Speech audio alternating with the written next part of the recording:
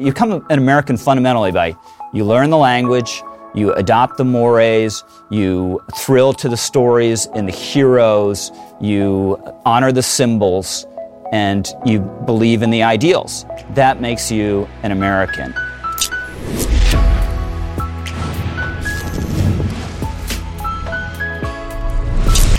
Hey, and welcome. This is the Ben Shapiro Show, Sunday special. I'm eager to welcome to the program Rich Lowry. He's editor of National Review, syndicated columnist, a commentator for the Fox News Channel. His brand new book is The Case for Nationalism. Hey, I blurbed it. It's a great book. Go check it out today. Rich, thanks so much for stopping by. Thanks for having me, Ben. So why don't we start from the beginning? What exactly is the case for nationalism? It's been much derided. Obviously, nationalism has now been equated by the media with full-scale white supremacy. If you say nationalism, just like if you say Judeo-Christian values, what you actually mean is white civilization. So what exactly does nationalism mean in your definition? Okay, so a couple things. I make sort of two cases, the broader case for nationalism and then the specific case for American nationalism. So the broader case is nationalism, or at least national feeling. You know, there's an argument about how old nationalism is, but it's very old, it's natural, and it's powerful. You look at Joan of Arc, 14-year-old girl, has a vision in her father's garden from an angel that says, you are going to liberate your country from the English. She kicks out the English, she restores the French heir to the throne, and the English want to wipe her out. They burn her at the stake, scatter her ashes in the Seine River, and her memory never goes away. And she becomes a symbol of France and France's independence. That's so powerful when France is occupied later by a much more hideous power, Germany. The Free French forces use Joan of Arc's symbol, the Cross of Lorraine, on their planes, on their ships. So that's a good example of just how natural a national feeling is, the sense of loyalty and togetherness for a people that share a language and a culture. And that is not a bad thing. It can be abused, like everything in human life, but it's very natural, and you can't do away with it. We've had empires that have tried to smash nations. You've had totalitarian ideologies try to smash nations. They never succeed. And then there's specifically an American tradition that runs through the Revolution, the Constitution, victory in the Civil War. Alexander Hamilton's really the taproot of the American nationalist tradition. We're going to have a strong and capable national government. It's going to be limited, yes, but strong and capable. We're going to have a strong military, including a strong Navy, and we're going to become a great power like Great Britain. That was the Hamiltonian vision. Okay, so let's start with sort of the broader attack on nationalism. Hannah Arendt is usually identified with the broader attack on nationalism, the idea that romantic nationalism is what causes World War I, it causes World War II, that basically there are people who believe that their nation is more important than other nations, that they are very nation-centric as opposed to seeing themselves as global citizens. Why shouldn't we focus our efforts on trying to convince people that they are not actually subjects of a nation, that in fact they are citizens of the world, as many on the political left would want it? Well, that's an illusion. I mean, there's no such thing as a citizen of the world. And the way I think about it is, say you get in a jam somewhere around the world, you're kidnapped or I don't know what. Who comes to save you? Who cares about you more than anyone else? It's your own country, right? Your country's military comes and get you. And there's no such thing as a universal nation. There's no such thing as a universal military. There's no such thing as a universal language. And the history is that empires that have done the most to kind of mimic what would be a citizen of the world, they've never been a liberal democratic project, because someone has to rule. Someone that speaks a certain kind of language has to rule. Someone from a certain nation has to rule. So you have the Habsburg Empire, for instance, exists for 600 years. It's a pretty good run in the middle of Central Europe, but constantly is riven by various revolts from the nations that are part of it, saying, well, our language needs more recognition, we need more power within this imperial contrivance. And eventually, when the repressive apparatus gives way, it falls apart. The nations want to go their own way and govern themselves. And a more recent example in the 20th century is the Soviet Empire. 70 years. They had their boot on the necks of the countries of Eastern Europe. But again, once the coercion gives way, the nations want to go their own way and govern themselves. So in a second, I want to ask you about the possibility of xenophobia attached to nationalism that people tend to tend to connect with the concept. But first, let's talk about how you save money this holiday season. So you're going to spend a fortune on gifts, but why should you spend a fortune on mailing? And also, why should you take all those gifts, put them in your car, and then schlep them all the way to the post office? Instead, Stamps.com brings all the services of the U.S. Postal Service directly to your computer. Whether you're a small office sending invoices, or an online seller shipping out products, or even a warehouse sending thousands of packages a day, Stamps.com can handle it all with ease. Simply use your computer to print official U.S. postage 24/7 for any letter, any package, any class of mail, anywhere you want to send it. Once your mail is ready, you just hand it to your mail carrier or drop it in a mailbox. It is indeed that simple. Stamps.com is a no-brainer, saving you time and money. No wonder over 700,000 small businesses already use Stamps.com. So, if you haven't tried it yet, what exactly are you waiting for? Stamps.com is great. We use it at Daily Wire. I use it at home. Don't spend a minute of your holiday season at the post office this year. Instead, sign up for Stamps.com. There's no risk. With my promo code Shapiro, you get a special offer that includes a 4-week trial plus free postage and a digital scale. No long-term commitments or contracts. Using our code Shapiro, you'll be saving money and supporting the show. Go to Stamps.com, click on the microphone at the top of the homepage, type in Shapiro. That's Stamps.com, enter Shapiro. Stamps.com, never go to the post office again. Okay, so let's talk a little bit about the downside of that sort of nationalism. So a lot of folks will look at the world today and they'll look at nationalistic states, particularly in Eastern Europe, where nationalism has been seen to be on the rise. Some people say Israel, where nationalism is obviously very strong in an area of the world where Israel is under existential threat. And they'll say, well, why aren't they more cosmopolitan? They don't want more immigrants. Well, they want to shut their borders. They seem xenophobic. So how do we reconcile the idea of, for example, liberal democracy with nationalism? Yeah, so clearly you have forms of nationalism that are caught up in a certain ethnicity and they become ethno-nationalism. I don't think that's the tradition in the United States. And I think true nationalism is not tribal.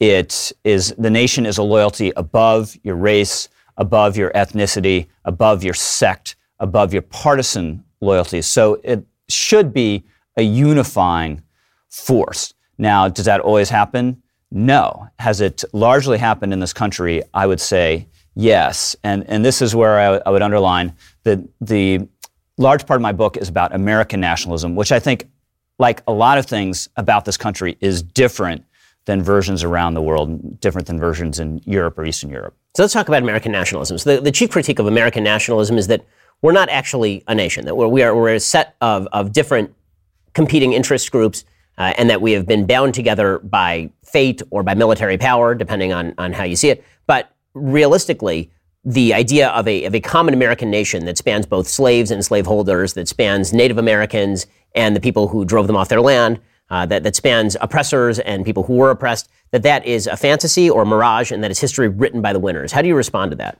Well, there's been an American nation for a very long time, and my contention is that it predates the revolution in 1776. I can't tell you exactly when the American nation arises, but it's sometime between the early 17th century, where the settlement starts here, and the revolution, where you have a people who become used to governing themselves, that have their own governing institutions, most importantly, this colonial assemblies that are governing for 100 years.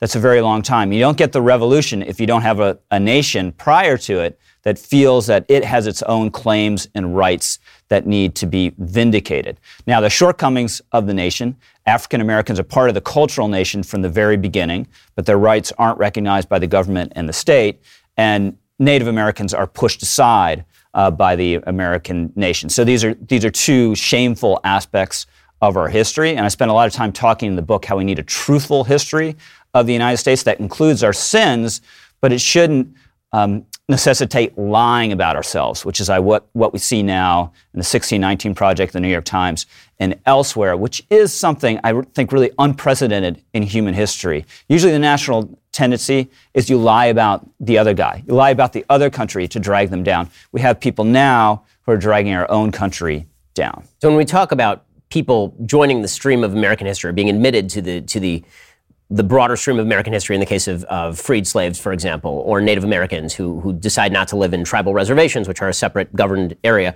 How do people join the American nation? Because if America is a creedal idea, that makes sense. But if America is more than a creed, how do you join with a nation that has a separate history or a separate culture? Yeah, so I think one of the pillars of the American nation is a cultural core.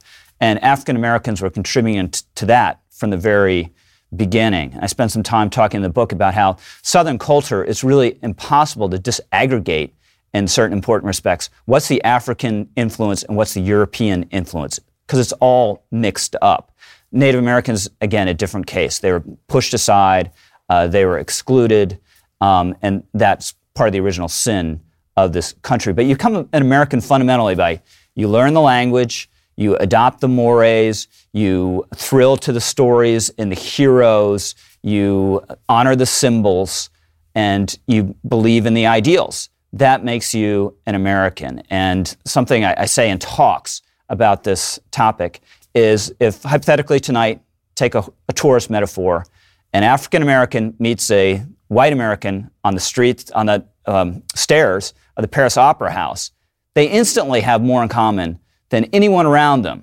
It doesn't matter whether their ideologies are different, their politics are different, where they are from this country. They have a common language, a common mode of dress likely, common cuisine, tend to like the same kind of food, and a huge stock of common cultural references. And I just don't think you can minimize the importance of that to what it is to making an American. So yes, the creed is important, and as part of that, and the culture and the creed interact with one another and support one another, but it's not just a creed entirely. So philosophically, what separates group identity from national identity? So, we can say that for example, Black Americans obviously are part of the American story, but there are some Black Americans who say, well, we're not. We were left out of the American story, and our chief loyalty lies to the Black American story, which is different from the general national American story, and trying to pretend that we are just one part of a broader American history is selling us short.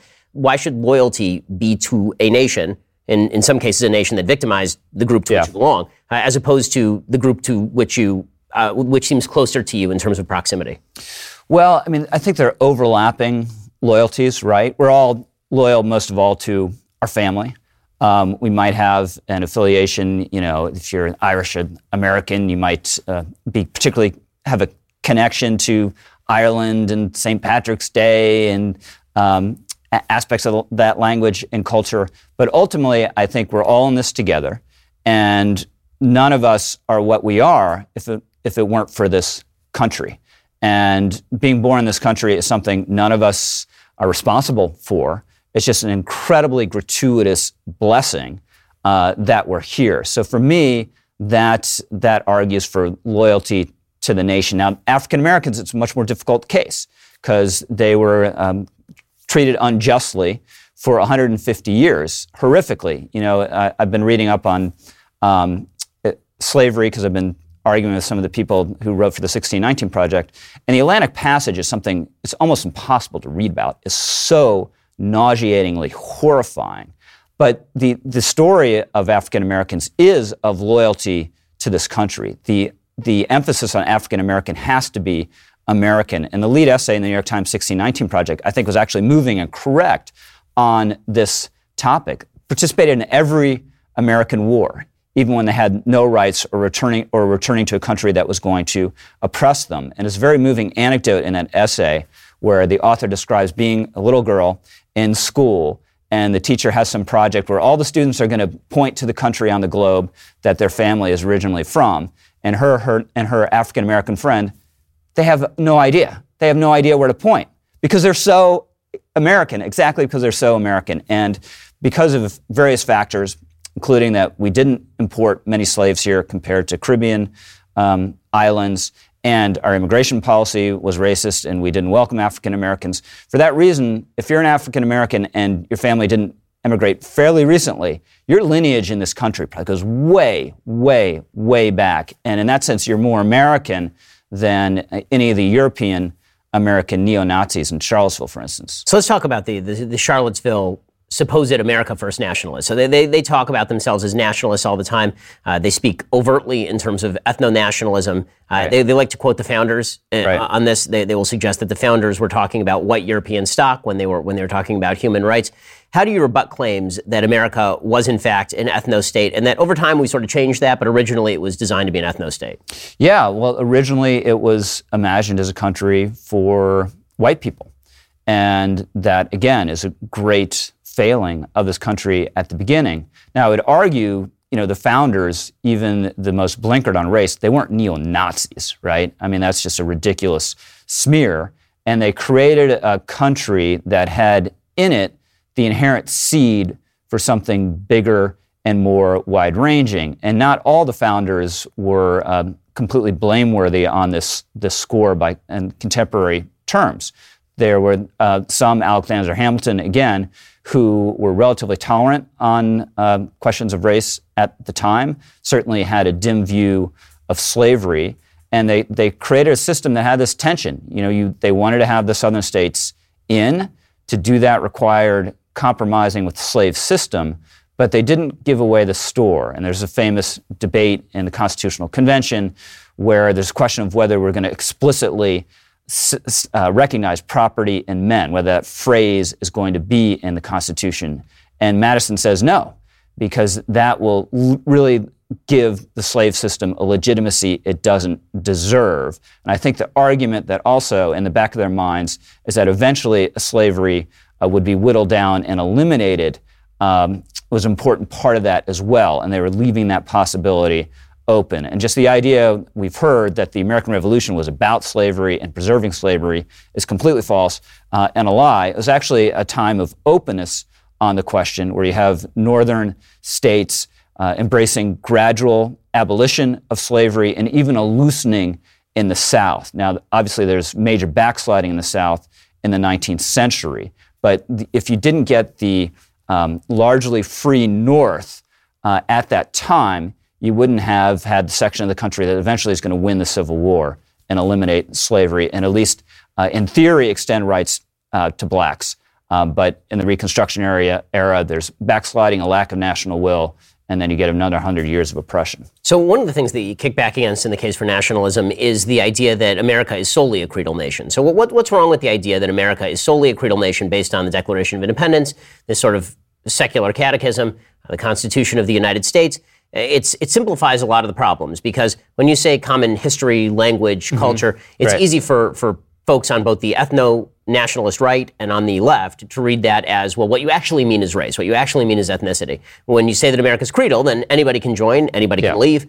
Basically, you fulfill these basic tenets and you're American. This is an open debate, obviously, even in the pages of National Review. I know Jonah Goldberg and David French have taken a sort of antagonistic position to your own on this. I have too, actually, on occasion, on this subject. So what's the objection to the idea of American patriotism based on creed as opposed to American patriotism that has this additional element of history, language, culture? So I don't think the creedal nation, the idea of the creedal nation takes account of this distinct bounded entity that is the American nation. If sort of the ideas are all that matter, what distinguishes us now from any really advanced Western country? They've all embraced the idea. In the 1776, we were different in how thoroughgoingly democratic, small d democratic we were. Not anymore, so we all just, America's just the same as any country in the list of OECD countries? I don't think so. It doesn't account for the distinctiveness of America that runs much deeper than the ideals.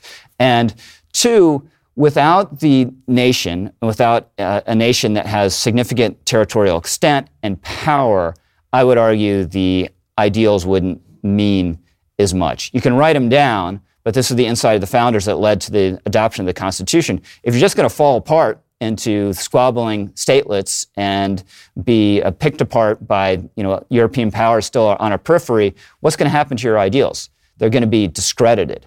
And we wouldn't have been able to apply our ideals in the way that we did in the 20th century if we weren't a continental nation.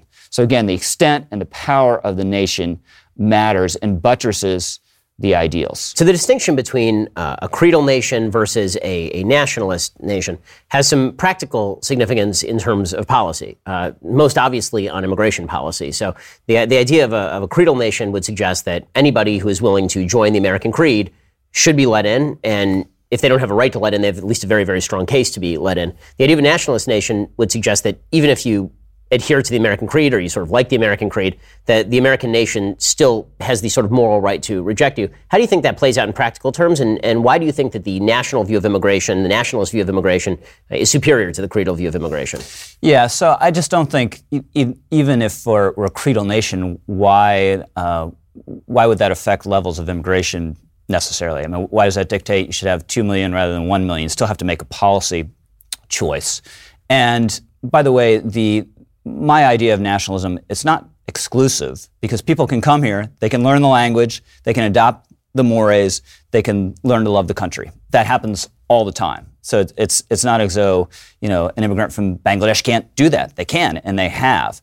But I object to sort of the saccharine view of America as a quote-unquote nation of immigrants. That means that we can't really question our current immigration policy and can't say we should have fewer immigrants or different kinds of immigrants with different characteristics. I think that's just wrong. I think immigration policy has always been contested in this country. Levels have gone up and down. And I spent a lot of time talking, and this has been misunderstood by critics, talking about the experience in the early 20th century. We had this big characteristic wave of immigration from various European countries. That was a strain on our economy, on our culture, and we worked really hard to absorb these immigrants. There's an incredibly machinery of assimilation set up called the Americanization movement, and something that's kind of horrifying when you look back on it is like every elite institution in our life was part of this project, was vested in this project, whether it was the schools or the nonprofits or the corporations. The Ford Motor Company, don't quote me on this, but it's like 40% of the guys on the factory line were immigrants. A lot of them didn't speak English, so the Ford Motor Company was teaching them English, and the first line in their instructional manual was, "I am an American." Now we have comparable high levels of immigration with that machinery of assimilation totally broken down, and with the elite institutions all tilting the other way, kind of against the idea we have a common culture, against the idea of assimilation, which are presumed to be somehow hateful or divisive or small-minded and exclusive. So that's what worries me about the current high levels of immigration. Also, in the early 20th century, you had all sorts of different people from different countries that spoke different foreign languages, which prevented the creation of big ethnic enclaves all speaking a foreign language, which is hugely problematic for national cohesion. You see examples of this all around the world. So I worry about so many of the current immigrants speaking Spanish at a time when assimilation is weakened. So I would tamp down numbers somewhat, and I would also emphasize skills more than we do currently. And it seems to me there's nothing hateful about that, but the basic insight is that immigration policy should serve our interests, not the interests of the immigrants. And once someone's here, we should be welcoming to them. I'm not anti-immigrant in the least, but we should also be demanding in terms of learning the language and adopting the culture. So in one second, I want to ask you about some of the other policy ramifications of nationalism and where you come down on various issues as an American nationalist. But first, let's talk about the fact that it is open enrollment season. Well, that means that you're looking at all the various types of insurance that your employer is able to provide to you. And maybe you think that the life insurance they're providing you is sufficient. Well, here's the problem. To properly provide for your family, most people need 10 times the life insurance coverage you get through your job, which means your employer life insurance is probably leaving you underinsured. And that's where Policy Genius can help, because Policy Genius is the easy way to shop for a life insurance plan that isn't tied to your job. In minutes, you can compare quotes from top insurers and find your best price. Once you apply, the Policy Genius team will handle all the paperwork, all the red tape. The life insurance you buy through Policy Genius, it stays with you even if you leave your job. And Policy Genius doesn't just make it easy to get life insurance. They can also help you find the right home insurance and auto insurance too, and disability insurance too. I mean, it really is your one-stop shop for insurance, because how many stops do you want to make for insurance? So when you're looking at your workplace benefits this month, make sure to double-check your life insurance options and then head on over to PolicyGenius.com to get quotes and apply in minutes. Policy Genius is the easy way to compare and buy life insurance, home insurance, auto insurance, virtually all insurance. Go check them out right now at PolicyGenius.com. Alrighty, so let's talk about so-called economic nationalism. So there's a whole group of people, particularly on the right, who have talked about economic nationalism, although you've seen Elizabeth Warren actually adopt some of this language, economic nationalism. We have to stand up for America. She accuses corporations of being transnationally loyal, that corporations are not loyal to the United States. You've seen folks like Tucker Carlson suggest the same. Right. The idea being that economic nationalism is about the welfare of American citizens, which means that we should have high trade barriers, we should have subsidies for particular industries.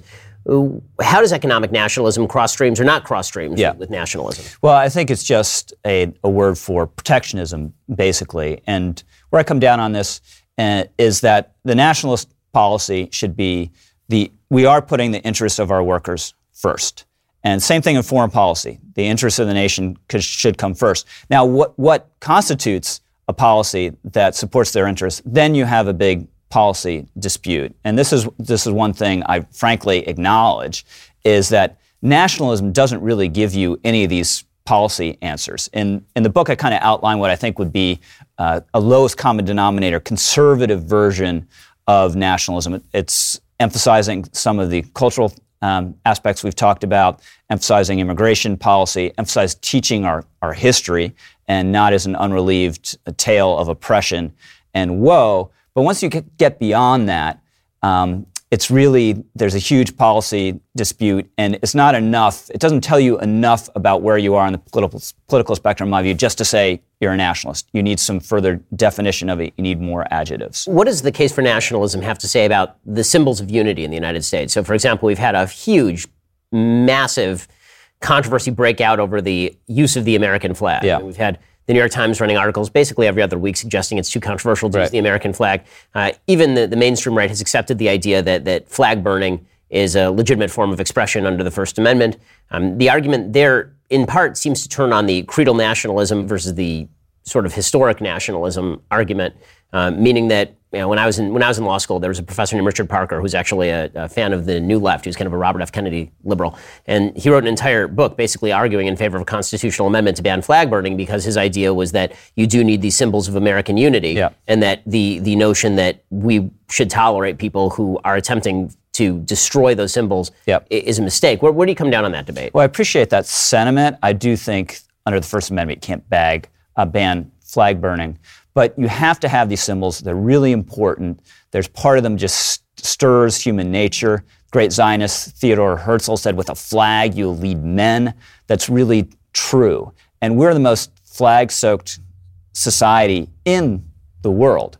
And really the adulation of the flag rose up with the Civil War and in the aftermath of the Civil War. And you read about the Civil War and color sergeants who were responsible for carrying the flag. Just amazing moving stories, because these battlefields are confused, they get filled with smoke, guys don't know where to go, and they look for the flag. And the flag is considered a symbol of honor. You can't lose the flag to the other side. So you'll have instances like in Battle of Fredericksburg, one color sergeant shot down, hands it to the other, picked up by the next color sergeant, shot down, picked up by a next color sergeant. So men, not just in a metaphorical sense, in a literal sense, have died for this flag. And if this isn't going to be a symbol of our national unity, you need something else. You have to create something else, and I don't know what it's going to be. And just the idea, I have a colleague whose daughter went to school in New York City, and they wouldn't display any flag. And she asked about this, and the answer from the school was, it's too exclusionary, which is completely absurd. This is something that belongs to all of us. And protest movements always make a mistake if they don't embrace the flag. If they're seen opposing the flag, they hurt their own cause. And I just remember when I was at Barack Obama's acceptance speech in 2008 in that big stadium in Denver, Colorado, and I was leaning back. I was down on the floor of the stadium, and leaning back towards where the stands were, filing something in a BlackBerry. I still had a BlackBerry then, right after the end of the speech, and something was whipping my head, and I didn't know what it was. And I looked back, and it was the biggest honking American flag I've ever seen outside of maybe a car dealership. And it was an African-American family of 8 to 10 people just waving this flag as vigorously and joyfully as you can imagine. And that's embracing the symbol, and we all should do that. So speaking of those sort of symbols and symbols of divisiveness and sort of how broadly we should read the American nationalist stream, what do you make of the controversy over the Confederate flag? So there's obviously been this massive controversy over the Confederate flag. It seems to me largely from the angle of the Confederate flag as a symbol of enslavement, which is obviously correct at the time, but also as a symbol of, does it mean secession? Does it not mean secession? How much respect should be granted to symbols or statues of people who are forcibly attempting to remove part of the United States from the American nation. Yeah. So the Confederates weren't Nazis. Robert E. Lee wasn't a Nazi, but I'm not a fan of the statues. I don't want them vandalized and people going after them with sledgehammers at 2 a.m. in the morning or anything like that. But it's ultimately a decision for the localities. But my preferred solution would be sending them to battlefields or sending them to museums. They're highly offensive for understandable reasons to African Americans. In some instances, not all, but some instances, they were erected specifically to send a message to African Americans and to send a message about the worthiness of the Confederate cause. And that's a huge problem. So I'm not a fan of any of those symbols. So why do you think there's been such a kickback against American nationalism over the last 50 years? It's very odd. For a long time, there wasn't a huge amount of kickback over the idea that America was a cohesive nation, even when we were significantly more divided than we are today. I mean, in a time of segregation, there wasn't even this sort of controversy over American cohesion as a nation. I remember on my radio show, I interviewed one of the last surviving members of the Tuskegee Airmen, and a Red Tail, and he was obviously leaving a country that was segregated, going and serving in the military to protect, in many cases, white pilots, shooting down Germans, and then coming back to a country that was segregated. Yeah, unbelievable. And I said to him, why did you do this? He said, because America's my country, and the Constitution of the United States is our founding document, and that's what I was protecting. Right. And now we live in a time where segregation is legally abolished, in a time when virtually everyone in the United States, with very, very rare exceptions, believes that there should be equal rights for everyone in the United States, when our differences on these sorts of issues that destroyed unity in America for hundreds of years have basically ended. And in the wake of that, we have seen more kickback against nationalism rather than more unity via nationalism. Why do you think that is? Yeah, so I think a couple things.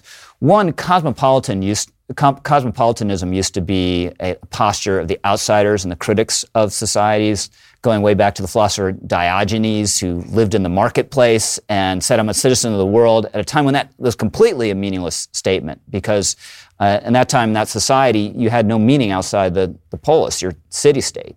But this attitude in the 60s and 70s in this country began to seep into the mainstream of our elite institutions. So we now have a denationalizing elite in effect, which again is probably unprecedented in human history, because the governing elite has usually been concerned with building up the nation, as you would expect, because they have a whole huge role in leading the nation. Then you've also had business and technological changes. The late, great sociologist Samuel Huntington pointed out that in the 19th century, you had a lot of business and technological changes that created national affiliations, national loyalty over and above local affiliations and loyalties. Now in the late 20th, early 21st century, those kind of changes have tended to create a transnational attitude or loyalties over above national loyalties. And then finally, we've seen the rise of anti-racism as kind of a quasi-religious disposition. And it's important to emphasize there was a Democratic Party nationalist tradition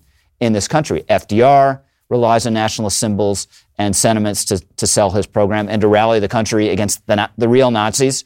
And JFK, too, is kind of an exemplar of a consensus nationalism in the mid-20th century. Now that tradition in the Democratic Party is totally blown away.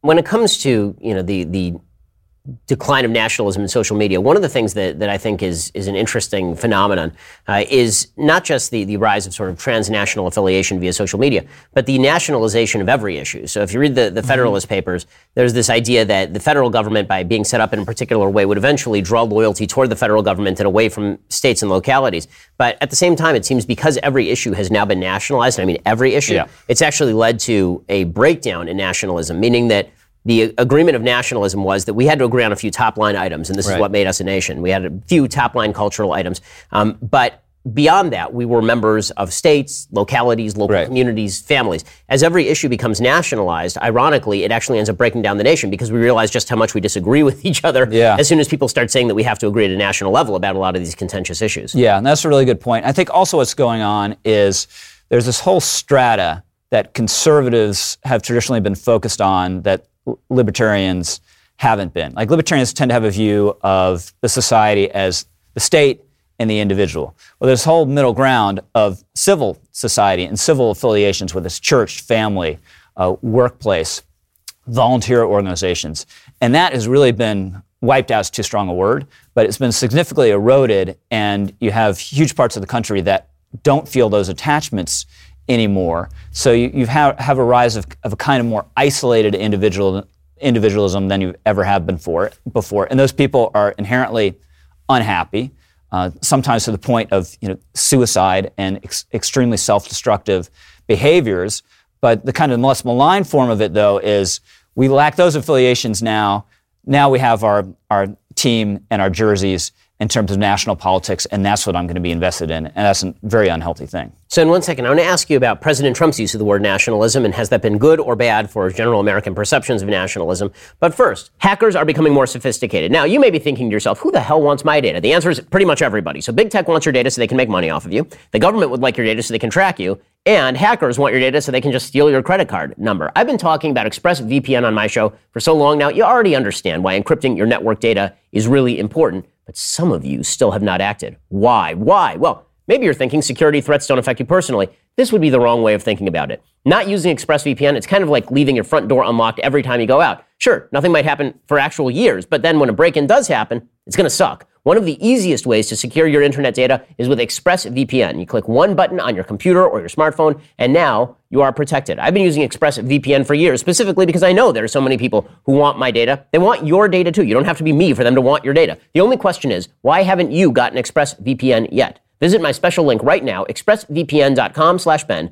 Get an extra 3 months of ExpressVPN for free. Protect your internet today with the VPN I trust to keep my data safe. Go to expressvpn.com/Ben to get started. It is the smart thing to do. You don't want to be victimized by people looking for your data. Instead, protect your data. Go to expressvpn.com/Ben to get started. All right, so let's talk about President Trump. So obviously, Trump uses the word nationalism a lot. Yeah. He talks about nationalism. The left loses it on a regular basis every time he uses the word nationalism. It's unclear to me what Trump necessarily means by nationalism. It seems to me more a sort of gut level, I like the flag, I like the military, which is fine. I mean, all of that is stuff with which I agree. But the left wants to read him saying nationalism as alt-right white nationalism or as xenophobic nationalism. He makes a speech in Europe that I thought was actually the best speech of his presidency about nationalism in Europe and then extending that to nationalism in the United States. What do you make of Trump's impact on the nationalism debate? Yeah, so first of all, there's just this nationalist baton that's kind of left on the floor because the Republican Party had lost touch with it under the influence of libertarianism, under the influence of a business elite we've talked about. So he picked up this really powerful force when no one else was interested in it. And I do think it's instinctive. And Trump's nationalism, when you strip it down, it's that famous photo of him at CPAC a year or two ago hugging the flag. I mean, that's his nationalism. But you get him on the teleprompter, and I think it's unassailable, and in some cases really powerful and moving. The Poland speech that you're referring to is a great example of that, where he talks about, and this is deeply true, how the Polish nation could never be eliminated because there's something so Polish about the Poles. So even though it's in this horrific place in Europe where it's constantly trampled and occupied and partitioned and subject to the worst kind of horrors during World War II, the Polish nation never goes away. And this was really an insight. This might be the only insight that Rousseau and Trump have ever shared. But Rousseau wrote that this is the key, when Poland was being occupied by Russia. Just stay Polish. Your customs, your mores, your tradition, hold to those, and they'll never absorb you and make you go away. And that turned out to be correct. Then you get Trump out in the wild, off of the teleprompter, and I think a huge part of the appeal of nationalism is a potential to make a unifying one nation appeal. And Trump just throws away this opportunity over and over again. Just an example, 2 months ago, the tweet storm about Baltimore, where he says no human being would live in Baltimore or West Baltimore. Well, the fact of the matter, human beings do live in West Baltimore, and they're not just human beings, they're Americans. And Donald Trump is the head of state of the United States of America. So it's just one of these other instances, and I think this is one of the main pitfalls of his presidency, where he doesn't stop to think, I'm the president of the United States, right? If people are looking at me, and I'm not just the host of Celebrity Apprentice anymore, fighting with Rosie O'Donnell on social media. I have a much higher role than that, and he falls down on that. And obviously, Charlottesville is another example, where it's just a layup to forthrightly and unambiguously denounce the neo-Nazis. And I know, if you read it closely, he does denounce the neo-Nazis, but does it kind of in a mealy-mouthed way. And these are just instances of Trump just falling down as a president and as a nationalist. So when you talk about the Democratic Party having abandoned its former adherence to nationalism, and obviously, from FDR to JFK, this was a common strain for the Democratic Party. At the same time, you'll hear Democrats argue that Barack Obama was talking about our higher ideals, the better angels of our nature, that he was attempting to unify. It's just that there were too many people in America who weren't willing to hear his version of unity. Now, as a conservative, I do not recall a lot about Barack Obama that was unifying, nor do I remember him trying to unify the country very much. I seem to remember more him talking about his typical white grandmother and how America's racism was baked into its DNA and all the rest of this. But people on the left seem to remember a completely different Barack Obama who actually was pursuing American unity rather than American division. What do you make of Obama's presidency along these lines? So I do think there was an appeal to creedal patriotism or nationalism. It completely slighted or left out kind of the more grounded aspects of nationalism that I've been talking about. But I think certainly in comparison to where the Democratic Party is today, and this is an endless progression where in the Obama years, Clinton looked like a moderate, and Obama now looks like a moderate compared to where the left is today. So compared to what we're hearing from current Democrats, yes, he was patriotic compared to where they were. And he was trying to make a unifying appeal on race, certainly compared to where the left is today. What's been fascinating to watch is Beto O'Rourke, who obviously, after flaming out spectacularly in the early stages of this campaign, decided to become the most woke person on stage and simply say what he thinks was lying at the root of the soul of the Democratic Party. We're going to grab all of your guns. I'm going to remove tax-exempt status for every church in the country. Among the things that he was saying, and has continued to say even after his campaign, is that America was founded in 1619, repeating the nostrums of the 1619 Project. How do you rebut the presumption that America was founded on slavery, that the true founding of the United States was not 1776 or even Plymouth Rock, that the true founding of the United States was in fact when the first African slave arrived on American shores? Yes, I don't see how that makes any sense. Why would that be the founding of America? It's a very important date in America, tracing this thread of oppression back to the beginning, but I think it makes no sense to say that that's the founding of America unless you are going to make America entirely about race and entirely about slavery and entirely about our sins, which is obviously what they're doing and why they're focusing on that date. And Beto, while the campaign was still going, he had a meeting, I think it was in San Antonio or something, with recent immigrants and refugees.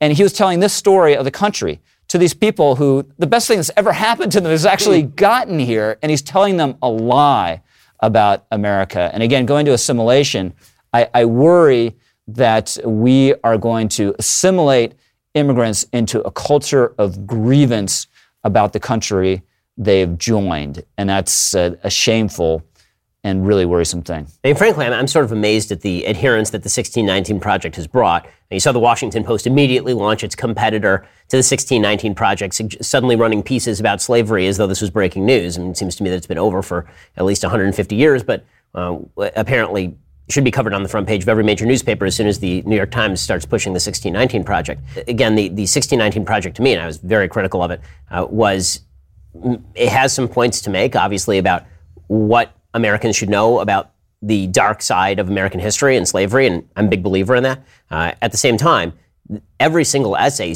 was geared toward the idea that major institutions in America were rooted in American slavery in a way that was utterly disconnected from both logic and history. It was bizarre. Traffic jams in the Atlanta suburbs are because of slavery. That was actually one of the better pieces. I mean, the traffic jams in the Atlanta suburbs, at least they tried to connect that to segregation and the history of living patterns. My favorite was when they connected your use of an Excel spreadsheet to slavery. There's an actual piece in the 1619 Project where someone posits that because slave masters used to tally how much work people were getting done on a ledger, that was an element of capitalism that you repeat every single day when you go into your office and you fill out a timesheet, which is just ridiculous. It's complete insanity. What's driving all this? Like, what is the motivating factor behind this? I really think we have people in this country.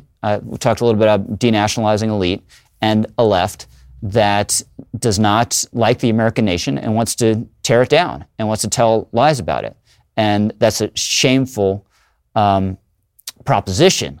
I will say this, though, as conservatives and Republicans, we've talked about how we need a truthful version of American history. And there have been times when we've turned away from our sins. I think they're telling a lie, and we have at times told ourselves a sugar-coated version. So we should face frontally the nation's sins and should realize, as the 1619 Project points out, the freedom fighters in American history at the vanguard have been African Americans. And I've talked about how the lineage of African Americans goes back so far in this country, and the emphasis is on Americans. So as conservatives who love this country and love freedom, we need to be connected with that more. It's a historic tragedy that the Republican Party is so alienated from African American voters, and conservatives are. And I think we need to be aware of this, and we need to work at this. And Frederick Douglass should be on the currency, right? Frederick Douglass, the most photographed man in the 19th century, looks like an Old Testament prophet. No one looks better than Frederick Douglass. Should be on the currency. We should mark Juneteenth. That's a big deal, the end of slavery. So we should reject the lies about ourselves, but also acknowledge the truth in that story about African American history and their oppression by this country. I mean, it seems like we're in such a reactionary time where if you say that much, then people on the right say, well, you know what the left's going to do. What the left's going to do is now they're going to say, okay, you've acknowledged all of these evils of history, and they're going to say, well, every evil that exists today is actually a vestige of the evils of history. So how do you logically create gaps between the evils of slavery, the evils of Jim Crow, and what people would say are vestiges of slavery and Jim Crow in lasting inequality between black and white in the United States? Well, thinking's all about drawing lines. And yes, there's a slippery slope. There's a slippery slope in everything. But you don't want the fact that giving one concession leads to something completely absurd to make you avoid giving the concession if it's justified. And people on the right, including at National Review, push back to me against me on Confederate monuments. This is a point they make. They'll come after Thomas Jefferson, which they will. They'll come after George Washington, which they will. But they can be defended and should be defended on entirely different grounds. I talk about in the book this historic church in Alexandria, where after the Charlottesville protest, they took down a plaque of Robert E. Lee because he had worshiped there. And they also took down a plaque of George Washington because he was worshipped there. These two things are not the same. These are not comparable figures with comparable contributions to American history. So it's incumbent on conservatives as the rational people to be willing to make these distinctions and not get pushed into an unthinking tribalism just because that's what you have on the other side. So, speaking of nationalism more broadly, not just American nationalism, what is Yoram Hazony has talked about, who's, again, a nationalist scholar, he's talked about nationalism a fair bit. He suggests that nationalism is good for the world, makes some of the same arguments you make in the case for nationalism. He also suggests that in order for nationalism to be justified, there has to be a sort of moral minimum. And the moral minimum are things like human rights, the capacity to vote, certain things that we all have to agree on.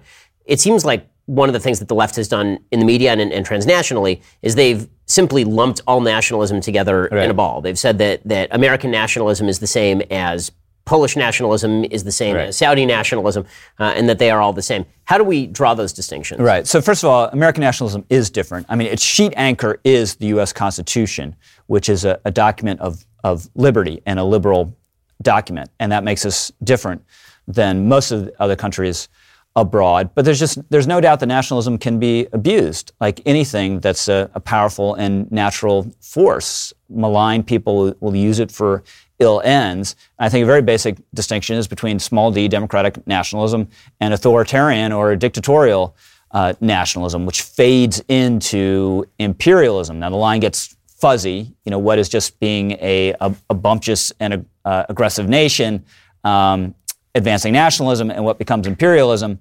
But certainly Putin uses nationalistic themes, but I think Russia's clearly a neo-imperial project. The same thing is true of President Xi in China. But these distinctions are not hard to make, and they should be made. And you look at World War II, the Nazis make nationalist appeals as well. I would argue they're not just nationalists. There's this cracked racial vision of a Europe that's going to be dominated by the Aryan race. And the people who defeat them, in the West at least, are democratic nationalists. They're FDR, they're de Gaulle, they're Churchill.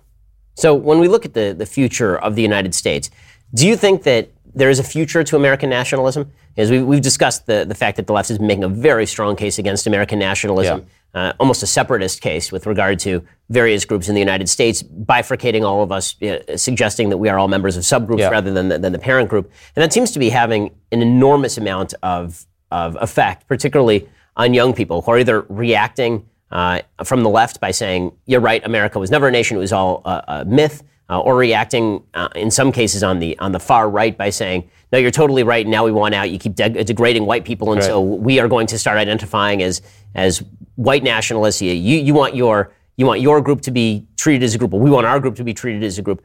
Do you see a future for this middle road, this unity road? It seems increasingly difficult to. Yeah, I think there has to be a future for it, because identity politics will end one way or the other eventually. It might take a long time in destruction of the country, because it will erode our institutions and it'll eat away at the creed. If people are loyal to their race or ethnicity above all, that will eat away at the foundations of our country. And you might not like the emphasis I have in my nationalism, and might say other things are more important than I'm giving credit for them. But some version of this is hugely important to preserve this country and its institutions and its ideals. So one of the things that I'm fearful of is you can see on both the right and the left the revived use of nationalism, to go back to the economic nationalism point. The idea is that if unity can't be found in sort of the higher ideals or a common history, language, and culture, that unity will be found in the Leviathan, that unity is going to be found in the government, a government that takes care of all of us, a government that provides for our health care, a government that decides how the markets are supposed to work. You see this on the right. I'd say Tucker Carlson tends to be more on the side. And then on the left, you see it in Elizabeth Warren, and there's a reason that Tucker has endorsed some of Elizabeth Warren's economic plans. Are you concerned at all that the rubric of American nationalism can be hijacked by people who say, okay, well, as Barack Obama suggested in 2012 at the DNC, the only thing that we have in common is the government? Right. So I think we need a strong and capable national government, a government that can respond to crises, that is a point of coherence for the country. But there are all sorts of other really important aspects of this country besides the government. And a strong and capable government doesn't need to be handing you a check every month. It doesn't need to be regulating or cracking down on you if the wrong sort of tortoise wanders into your property somewhere in the Southwest.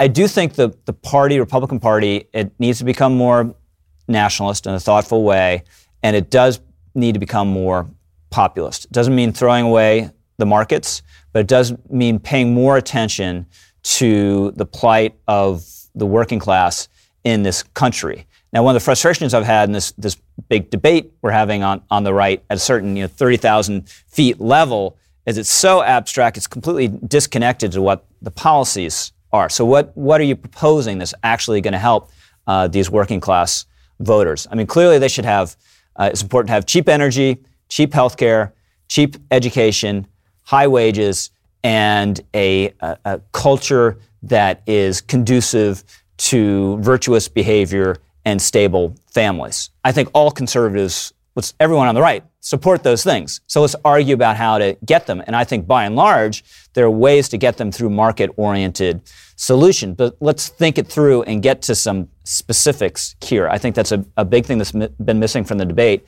And I also think that this is one of the ironies of Trump. I think a more nationalistic, working-class-oriented politics has more potential to jump racial lines than kind of a conventional, stereotypical Mitt Romney Republicanism. I do think there are black working-class and middle-class males and Latino males who can be attracted to this sort of politics. Is Trump ever going to realize that?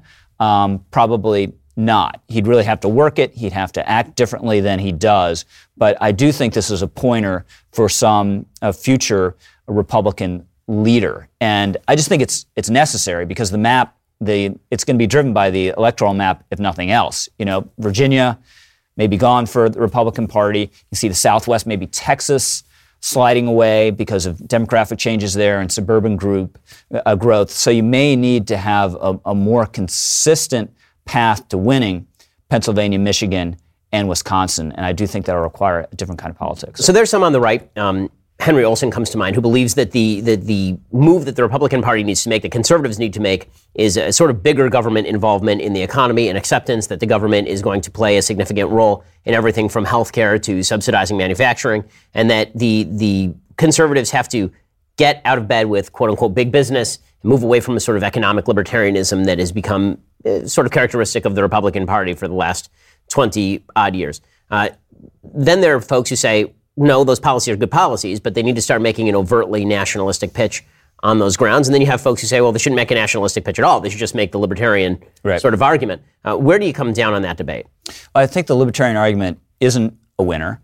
I think market-oriented policies are the better policies, but how you present them, and in certain cases, your policy might change, but how you present them is certainly important. And just one thing that's very frustrating to me, and I think it's we've seen some changes in this respect, but was the overemphasis on entrepreneurs and the rhetoric of the Republican Party. Entrepreneurs are extremely important. We love entrepreneurs, but 8% of the country or something entrepreneurs. The vast majority are workers. So you need to be focused on them and on their needs as well, at least as a matter of rhetoric. And we also need to be focused on wages. We tend to focus on GDP growth. We tend to focus on the stock market. Astonishingly, President Trump, although the whole thing is supposed to be based on this populism, he talks about GDP growth in the stock market all the time rather than wages, even though he has a pretty good story to tell about wages, certainly among people in the lower part of the income scale. But I think it should be higher on the conservative agenda. How do we get higher wages for workers than it has been in the past? And one of the questions there has historically been, how do you make that pitch without sliding immediately into the terms of debate that the left prefers to use? As soon as you start talking about workers, then the left starts pitching the labor theory of value. As soon as you start talking about wages, they say, well, why don't we just subsidize wages with minimum wage? And I guess the question becomes on a political level, how do you outpitch the person who is basically offering a direct guarantee that they're going to give you exactly the thing that you're suggesting will naturally happen if you leave the market to its own effects? Yeah, so I mean, that's a problem with every area, right? Is they directly say, we're just going to give people or mandate whatever this good is, and there's always some major downsides and unintended effects to that, which make us oppose it. So minimum wage laws, obviously, you're pricing some people out of the job market, and being in the job market is just hugely important. It's good for your well-being at every level, and it's important to developing skills. So even if some workers will be better off with that higher minimum wage, if you're screwing others out of a job, that's not a good policy. Unions, the problem is they often, in the American model of unions, they can be parasitic on their companies and help destroy them, which isn't good for workers. But I'm open to considering, are there other forms of worker organization? There's a policy guy named Eli Lehrer who's written about this a little bit for us. And this just be an instance of, let's think it through. Let's see what the detailed policy would be, whether it's a good idea, and whether we can support it, even though it's something different and something that we wouldn't have been focused on, say, in the 1980s. So I'm going to ask you to do a little bit of political projection here. You're looking forward to 2020 like the rest of us are. We may be recording this in arrears, so everything may change in the next 5 minutes. I mean, we'll see how impeachment is going. But if you had to ballpark, if you had to forecast what's going to happen in 2020, who takes the Democratic nomination, how President Trump performs against them, what are the factors and what do you see happening? Well, I think Democrats are going through this phase that we went through in 2016 where we think, oh, it's a big field, a lot of new fresh faces. This is a really strong field. And then you get into like, this is a terrible field, and Trump's going to stomp them all. And that's why, this may be over when this runs, but the Bloomberg flirtation with running and others we've heard about, Eric Holder and others, it's part of a freak out on the part of at least an element of the Democratic establishment and the Democratic donor base, because you have Joe Biden, that's this bifurcated phenomenon. I'm not sure he's had one good day on the campaign trail. The fundraising is atrocious. He's like in fourth place in fundraising. In the early states, you'd say Iowa and New Hampshire, based on that, he's crashing and burning. But he has persisted in the strength in the national polls. So to me, that just shows Democrats, they want to be with him. They want to like him. They want someone like that. But the performance ability isn't there. And I would just think throwing him into this race with Donald Trump would be a huge risk because you just don't know when he's going to fall on his face, like in a really big moment or during a debate. Almost literally. Yeah, no, literally. And then Elizabeth Warren, she's run a pretty good primary campaign, but she's not objectively like a generational talent, the way Barack Obama was. Maybe Obama at his best days could kind of sell this program in a general election. Can she? I really doubt it, and it even seems to be dawning on her that Medicare for All is a huge mistake and is going to be an albatross around her neck. And if she wins a nomination, she's going to have to find some way, I think, to wiggle out of it. Bernie Sanders might be stronger in some ways than Elizabeth Warren, but he's a self-declared socialist, and that's a radioactive word in our politics. So sometimes I squint just the right way, and I'm like, okay, Buttigieg is their stronger guy. He is hyper-articulate, like Obama levels of speaking. He hasn't had any bad moments in any of the debates except for that one debate over, there's a police-involved shooting, and he was cornered at one moment, but someone from the wings interrupted, and he didn't really quite see how cornered he was. But he's, bright and shiny as a new penny. He's the mayor of South Bend, and so far shown just zero appeal to African Americans. So that'd obviously be a huge obstacle to winning the nomination and a huge problem in a general election. And we've seen some debate about this bubbling out there, but African Americans are, there's some element of African American opinion that is not into gay marriage, and this would be a huge problem for him. So who's the strongest? I don't know. I have zero idea. And Trump's path, obviously, it's a really narrow path, but it's an open path, and it's a path that does not involve winning the popular vote, which is kind of crazy. I mean, if we ever thought about an incumbent president who's going to win but can't do it with the popular vote, but it's threading the needle again electorally, and that path is open in those formerly blue wall states, especially if they nominate someone who is deeply flawed or ideologically too far to the left, and that seems to characterize the top four candidates at the moment. So in a second, I'm going to ask you what Trump needs to do in order to win. So we talked about the shortcomings of the Democrats. I want to ask you what Trump needs to do in order to win. But if you want to hear Rich Lowry's answer, you have to be a Daily Wire subscriber. To subscribe, head on over to dailywire.com, click our subscribe button, and you can hear the end of our conversation over there. Well, Rich Lowry, the book is The Case for Nationalism. Thanks so much for stopping by, Rich. Thanks, Great Ben. to see you. Really appreciate it.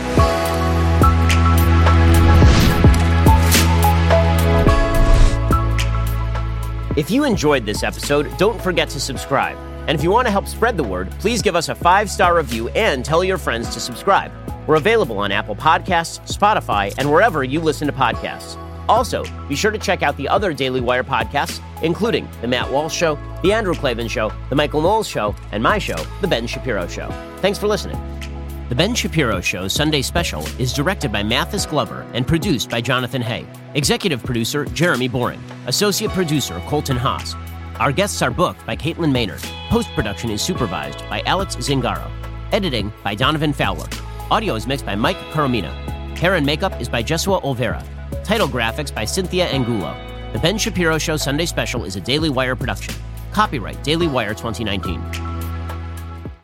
We'll get to more on this in just 1 second. First, Pure Talk believes in American values, and that free should mean, like free. So when you switch to Pure Talk today, you'll get a free Samsung 5G smartphone. There's no foreign-line requirement, no activation fee, just a free Samsung that's built to last with a rugged screen, quick charging battery, and top-tier data security. Qualifying plans start at just $35 a month for unlimited talk, text, 15 gigs of data, and a mobile hotspot.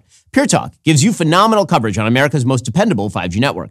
It's the same coverage you know and love, but for half the price of the other guys. The average family saves almost $1,000 a year. So, I challenge you to choose a company that actually doesn't hate your guts and shares your values. Let Pure Talk's expert U.S. customer service team help you make the switch today. Go to puretalk.com/Shapiro to claim your eligibility for your free brand new Samsung 5G smartphone and start saving on wireless today. Again, go to puretalk.com/Shapiro to switch to my cell phone company. I've been using them for years. They're fantastic. You'll love them as well. Go to puretalk.com/Shapiro and claim your eligibility on that free brand new Samsung 5G smartphone. Start saving.